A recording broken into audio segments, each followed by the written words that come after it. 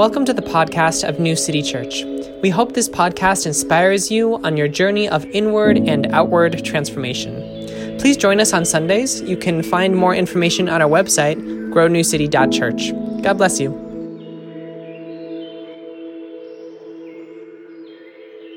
So you can kind of think as we're engaging this reading, this isn't just like a fortune cookie that's like randomly out from somewhere, but this is part of a larger text.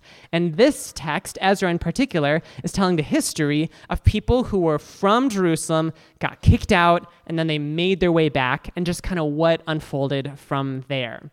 I also want to give a little bit of a content warning that this particular reading has to do with the hardest part of Ezra. There is some really cringy moments in Ezra around interracial marriage. And so this theme is going to talk about that.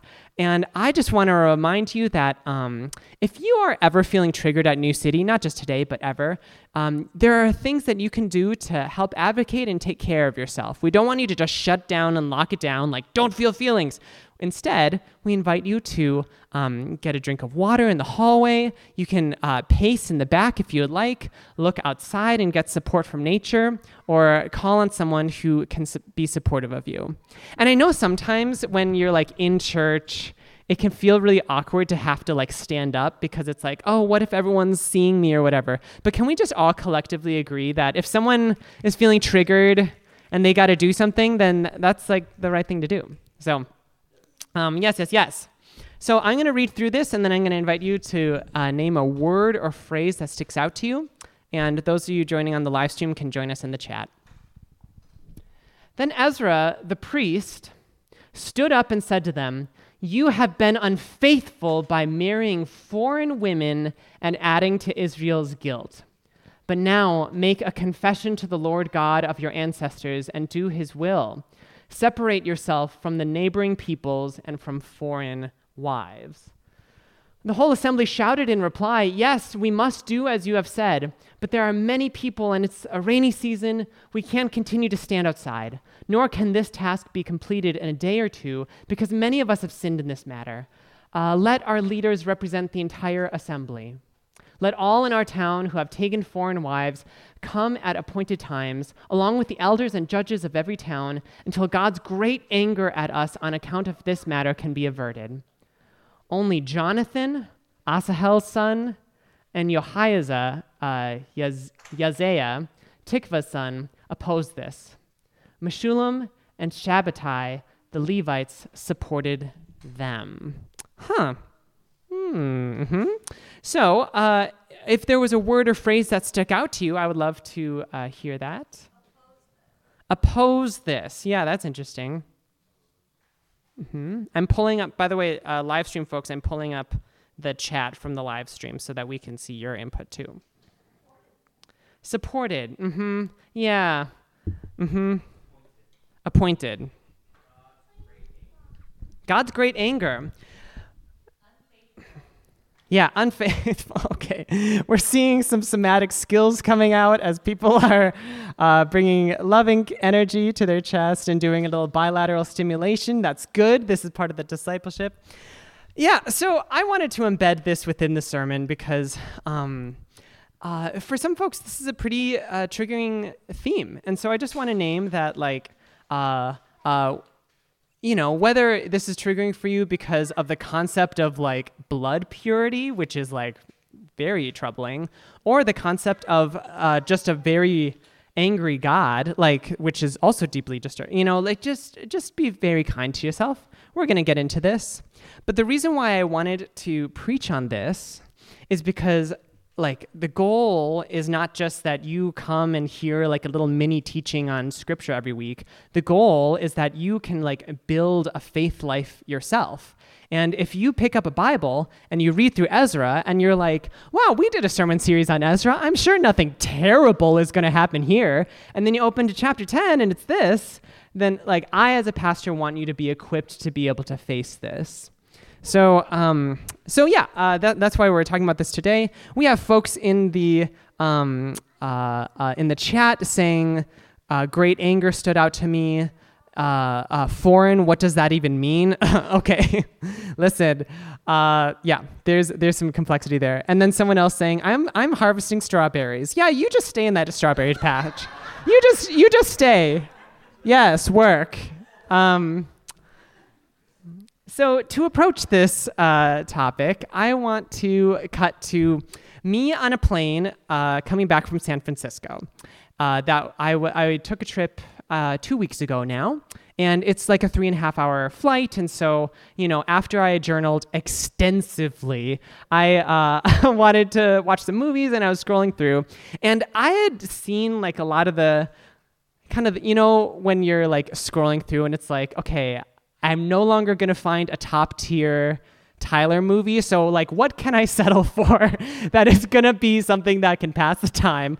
And so of course I watched Avengers Infinity War 2018.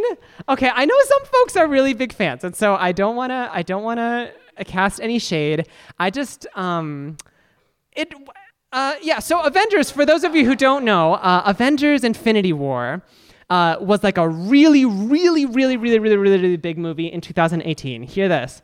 It grossed $2 trillion? Is it when it's that far out? It's trillions? Yeah, okay. Worldwide, it was the highest grossing opening weekend, and also it was just kind of gross as a movie. I found Avengers, I thought it, nothing like deeply, deeply problematic, but like I'm going to give you $2 trillion, like have the world be a better place after you make your movie, like the main takeaway was like the weakness of humanity is that we have feelings and the, you know what I mean? Like, it's like, oh no, they practiced mercy and that's why everything was ruined. It's like, oh, I don't know if Jesus loves that. So we're but I didn't watch the ones before this, and I also watched the one after it, and I thought it was like deeply.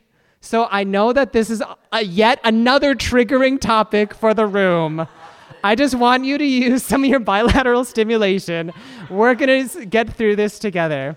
So for those of you who have never seen this, one of the characters is named Thanos, and Thanos' hot take is like, the whole thing is like, he's like, oh no, there's too many resources being consumed. I'm going to murder half of all living things because then we will flourish, is kind of the Thanos premise.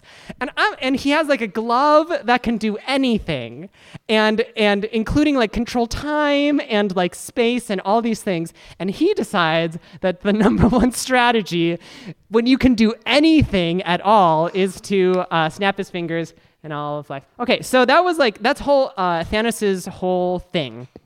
But I thought what was really interesting for those of you who have seen the movie is that they really made Thanos out not as much to be a villain, but to be an anti-hero. Anti-hero. Have any of you heard of the concept of anti-hero? The trope of anti-hero is becoming more and more popular, some cinema folks have noticed, and there's a lot of reasons why that might be. But the whole idea is that there is like there are some deeply flawed actions, but maybe good intentions happening. So like, it's like not just pure evil, but kind of like, I see where he's coming from. And so that whole image of Thanos, the whole characterization of Thanos was like, okay, we all know that there's scarce resources. And Thanos was like, I don't want to do this, but it's my duty to bring equilibrium to the universe or whatever. And so that's the anti-hero dynamic, where it's like, he's not just like, mwahaha, I'm going to get rid of half of all the people. But there's a story, there's a through line, there's a point of empathy where we as viewers can view this anti-hero and say, I don't love what you're doing, but I'm being invited to see where you're coming from. That's what an anti-hero is. And as I open up through this scripture and I look at Ezra 10, like Ezra became an anti-hero for me in this chapter. Ezra, who previously throughout, Ezra is a pretty short book, so chapter 10 is the last one. And so like in the middle of Ezra, late Ezra, like Ezra does some cool things. But then Ezra decrees that any person in the Israelite community who has married a foreign wife would have to divorce that wife because it makes God angry. And I just want to be clear, like in this text, there's no sentence that says, God says, divorce your foreign wife. This was just like a project that Ezra took on himself based off of previous texts. And it also seems like the leaders of the families of these tribes were deeply influential in Ezra deciding to get rid of some of these families that had developed in this nation. And I just want to be super clear that I wouldn't exist if Ezra was snapping his fingers, because I myself am the product of interracial marriage. I myself am someone who's like one family from Hong Kong, one family from Germany, Norway, Ireland, that kind of energy, and then they come together, and then my parents met at a disco dancing class at the University of Minnesota. Because I owe my life to disco. I think that's there. It's there. And like my family was like criticized with a very similar logic as what Ezra was criticizing people for, and also from both sides, right? Like, so, my family originally moved out to originally Coon Rapids, and they were like one person like wrote them a death note, like a magazine clipping out the letters, kind of like ransom note kind of thing, right? Okay, and so that's interesting. And then the Chinese side of my family was like, huh, you're marrying a white woman, and like that whole thing impacted my entire family. And so like the ethos of our household was that there is a basic moral good that comes from God's children coming from different places, making relationship across difference. That's like a basic premise of what it means to be a Sit. And it's a basic premise of like that. It's a basic premise that was required for me to be alive. And so I'm reading this text and I'm like, this is messed up, because foreign wives make people like me. And also, like, why are we only blaming the wives in this situation when there's like I feel like there's it takes two to tango, okay? And all of a sudden, okay, so that's interesting. And furthermore, like we read a couple chapters ago, there were people who were like Israelites, but they weren't sent out into exile in the land. And so that means that it wasn't even like foreign wives. It was people who was more indigenous to that land than the people who just came back from exile. And yet they're still okay. We're starting to pick up where this is not my favorite text in the world. But I'm trying to use some biblical skills, and maybe you can practice this with me, of like trying to understand where this author might have been coming from, where the inspiration for this might have been from, even if we can't totally agree with the actions. How might this anti-hero be described? And so first off, I just want to name that any displaced person knows how hard cultural preservation is. Anyone who has been from another place and has to make a home in a new place knows just how culturally threatening it can be to live in a new place in the best of circumstances. The cherished traditions, spirituality, story, language, culture from one place that deeply formed you is suddenly perpetually endangered in the other place. And in fact, like Ezra was particularly intent on making sure that the spirituality of the ancestors was observed in this place. And one of the ways that they protected from that is by making sure that like families were formed that could hold these traditions together.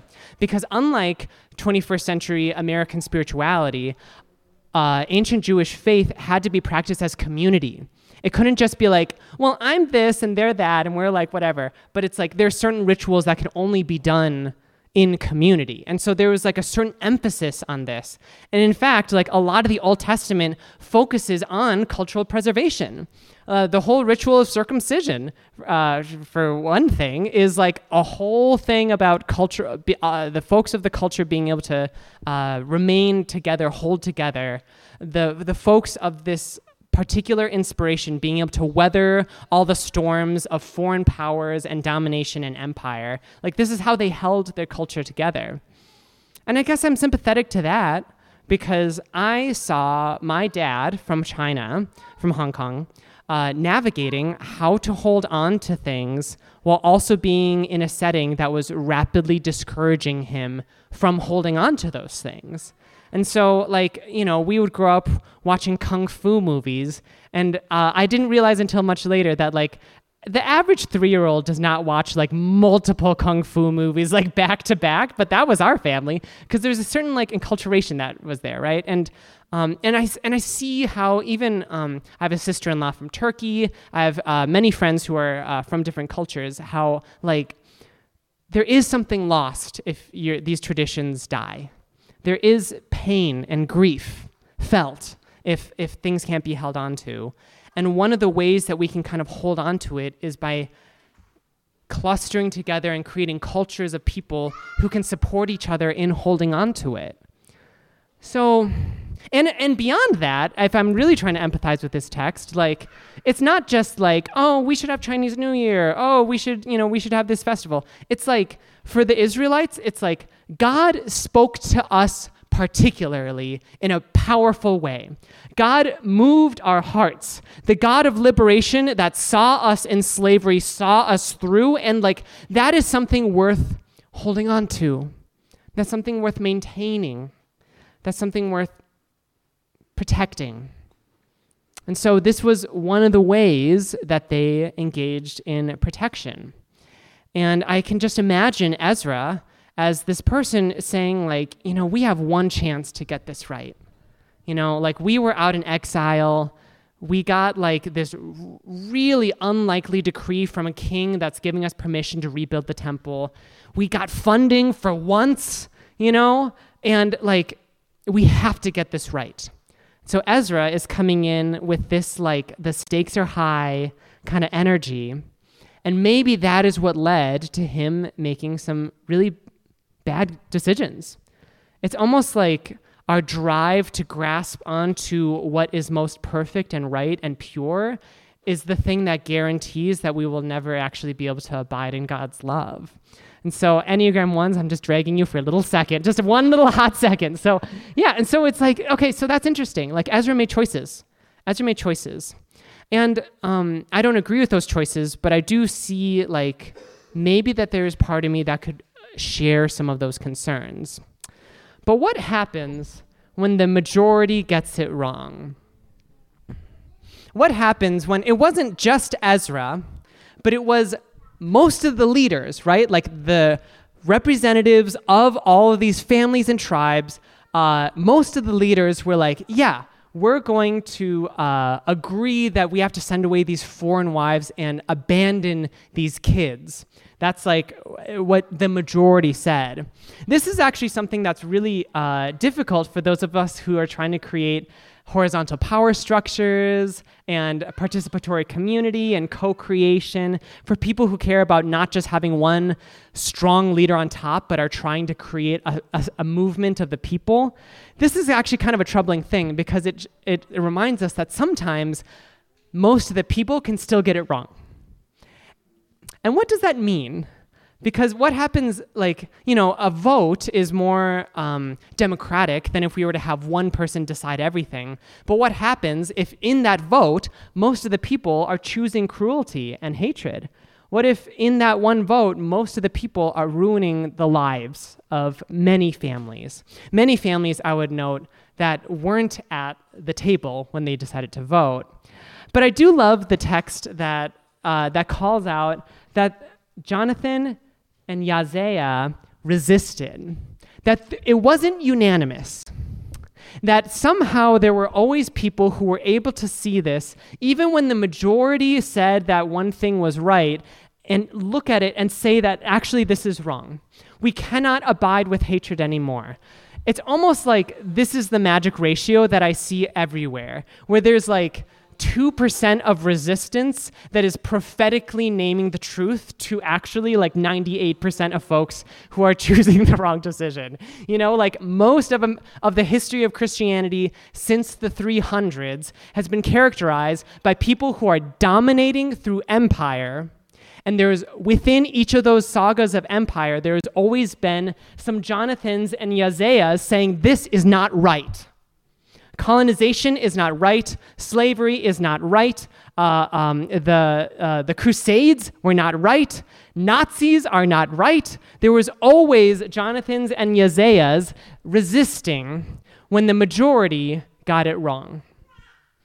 And maybe you right now are being called to resist when the majority gets it wrong.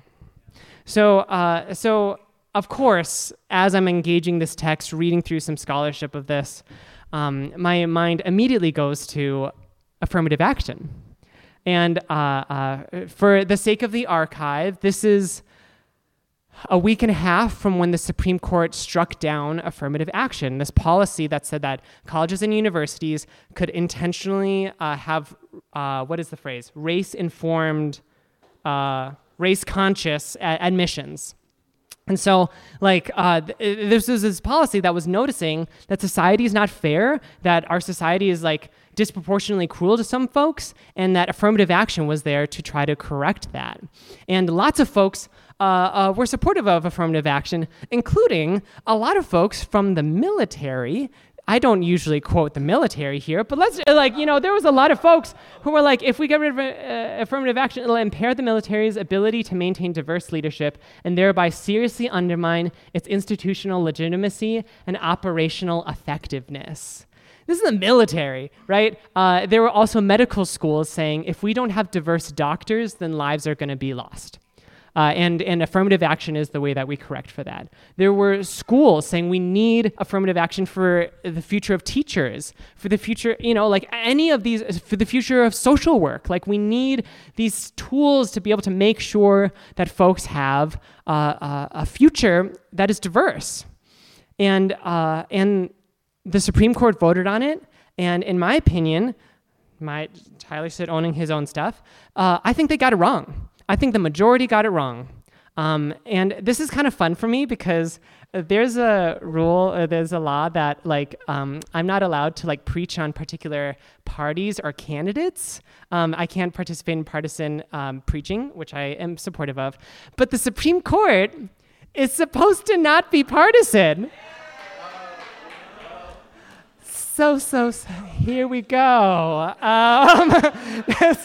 Get ready. No, so the whole idea, where it's just okay, so sometimes the majority gets it wrong, and then all of us have to live with the consequences. And this is the frustrating thing that we're encountering in the book of Ezra, where it's what happens if the majority of these leads of families were actually not listening to God correctly? What do we do then? And it just brings up lots of questions of so what is the theory of change here? What are we actually supposed to do? Are we just supposed to elect one person that we think is a good person and just let them kind of do their thing? Are we supposed to have an equal democracy where folks each have an equal weight or an equal vote? Are we supposed to have a power-conscious democracy where marginalized people's votes count more than other folks? Who gets to decide that? Lots of really serious questions. And so we can go to our faith to resource and to try to understand how we might approach these kind of relatively complex themes. And the truth that I come back to again and again in the ministry of Jesus is the commitment to center marginalized voices. We see again and again, not only in Jesus, but I'm just an extra fan of Jesus, but throughout the Bible, we see God moving towards the people who are most affected, the people who are most impacted, and the people who are most forgotten by society, and God moving kind of in a particular special way that can only be found if we listen to the margins. And the message is clear across the Old Testament and New Testament that the folks who are the most left out by society have a certain truth about God that all of us must hear. That collectively our souls are doomed if we cannot hear how the Holy Spirit is moving on the margins of society. We see this over and over again. We see Jesus' announcement of birth being announced to shepherds in the field rather than kings in palaces. We see the Spirit calling people to move out again and again. We hear the prophets saying, "You have tread upon the poor in our society." Throughout the Bible, we have these witnesses that say, listen to the margins of society, because that's where God lives. And as Christians, our task is to not only have that be a personal ethic, but a social ethic.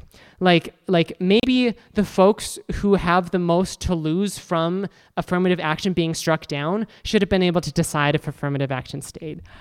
Maybe like the folks who are actually partnered with same-gender partners should have been able to decide if there can be workplace discrimination for LGBT people. Like maybe we should be involving the folks who are the most marginalized by society in order for us to be able to hear God. And I just want to close to name y'all, we need Jesus. I don't, can I do this? Okay, I don't know, if you have ever tried to work in politics, I don't know if you've ever tried to push things through. Trigger warning! I don't know if you've ever tried to push for social change beyond just ideological thinking, but actually trying to work for something. But it is so hard. It is devastatingly difficult to try to push for social change. And so I come up here saying I think that the court got it wrong from a place of humility, knowing just how difficult it is to push for what is right. I'm not being romantic about how hard it is for us to build an anti-racist society. And I think it's foolish to think that even affirmative action could fix all of our racial problems. Rather, we are called to follow a Jesus who doesn't give us the blueprint of everything exactly the way that it's supposed to be, but rather calls us into just one more faithful step. We need a Jesus who can show us the next turn that we are supposed to take in our life, because we don't know what the big picture is, but the God of creation, the God who made raspberries and mushrooms, the God who made it all, is guiding us towards collective liberation. And so our faithfulness towards Jesus is another way of saying I'm committing to the collective liberation of all people, trusting that if I take the next faithful step, that together we will move forward.